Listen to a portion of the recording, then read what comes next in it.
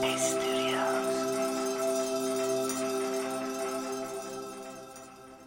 Hi, I'm Sam, and welcome to Radio Headspace. It's Thursday morning, and I'm at the Headspace recording studio. I find myself here more and more these days, which has been a lot of fun. I recently recorded a set of meditations, and when we record, we contend with outside noises. Every time we hear a plane or lawnmower or some other mysterious sound, we have to pause and re-record parts of the meditation. And on most days, we only have to pause a few times over the course of a few hours. But on this particular day, we had to stop every few minutes. So I noticed that I was getting frustrated as my meditative state was continually interrupted. I had to reestablish my energy and focus, and I was feeling some frustration and exasperation. In these moments, I'm so grateful to have the tools of emotion regulation at my disposal. And I started to think about all the moments when I had developed these skills and then taught them to children. I've been teaching mindfulness and emotional regulation to children, teens, and families for over 10 years, and I've worked in schools, treatment centers, and universities, both around Los Angeles and abroad. And there were so many times working with children when I had to start and stop as they learned the basic art of sitting still, sometimes for just 5 to 10 seconds at a time. I learned to let go of my plan and expectations pretty early on in my career, and I adapted the sessions by meeting them where they were. I celebrated each incremental victory, even if that meant they didn't shoot me with a Nerf gun that day. Both working with children and recording amid many interruptions requires a great deal of distress tolerance and resilience. I learned this term, distress tolerance, when I was studying clinical psychology in grad school. Distress tolerance helps with finding short-term relief for difficult situations, and it minimizes the risk for impulsive behaviors and accepting reality instead of approving reality. One of the skills I teach children to help them develop distress tolerance is this acronym we call STOP.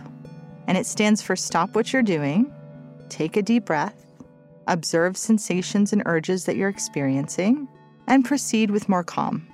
So let's try this now. And if you're driving, just keep driving, paying attention to the road. So we're going to start with taking a deep breath.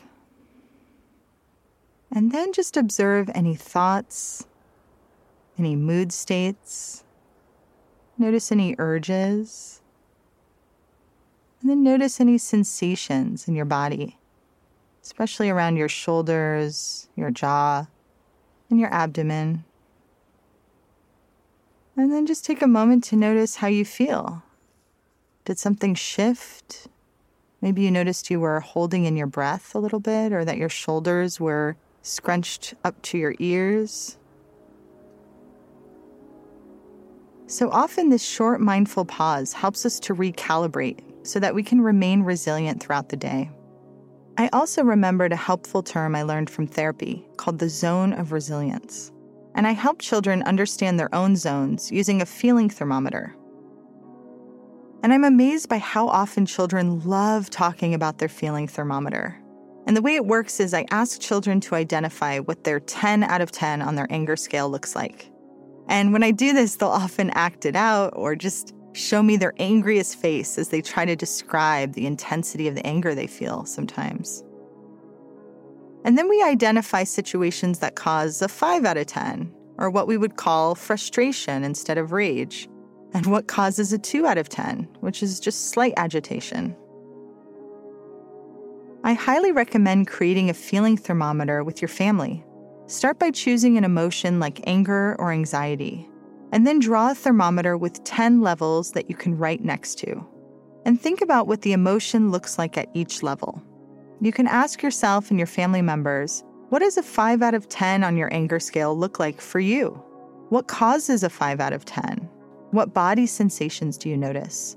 And what thoughts and urges do you have?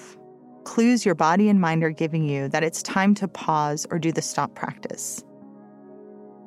Take time to identify other tools or activities that help you to regulate. It might be taking a bath or exercising or reducing sensory stimulation. As you learn about what helps your family members or friends, you can better help each other when you need a mood shift. One of the most grounding tools for me in moments of frustration is gratitude. In today's session, amidst multiple interruptions, I zoomed out and remembered how fortunate I am to have this as my biggest stressor of the day. And remembering this, I said a silent thank you for this opportunity, and it helped me remain positive as I looked forward to my next recording session. So thank you again for listening, and as always, we'd love to hear your stories about trying out tools like Stop and the feeling thermometer for yourself and your loved ones. I'll see you back here tomorrow.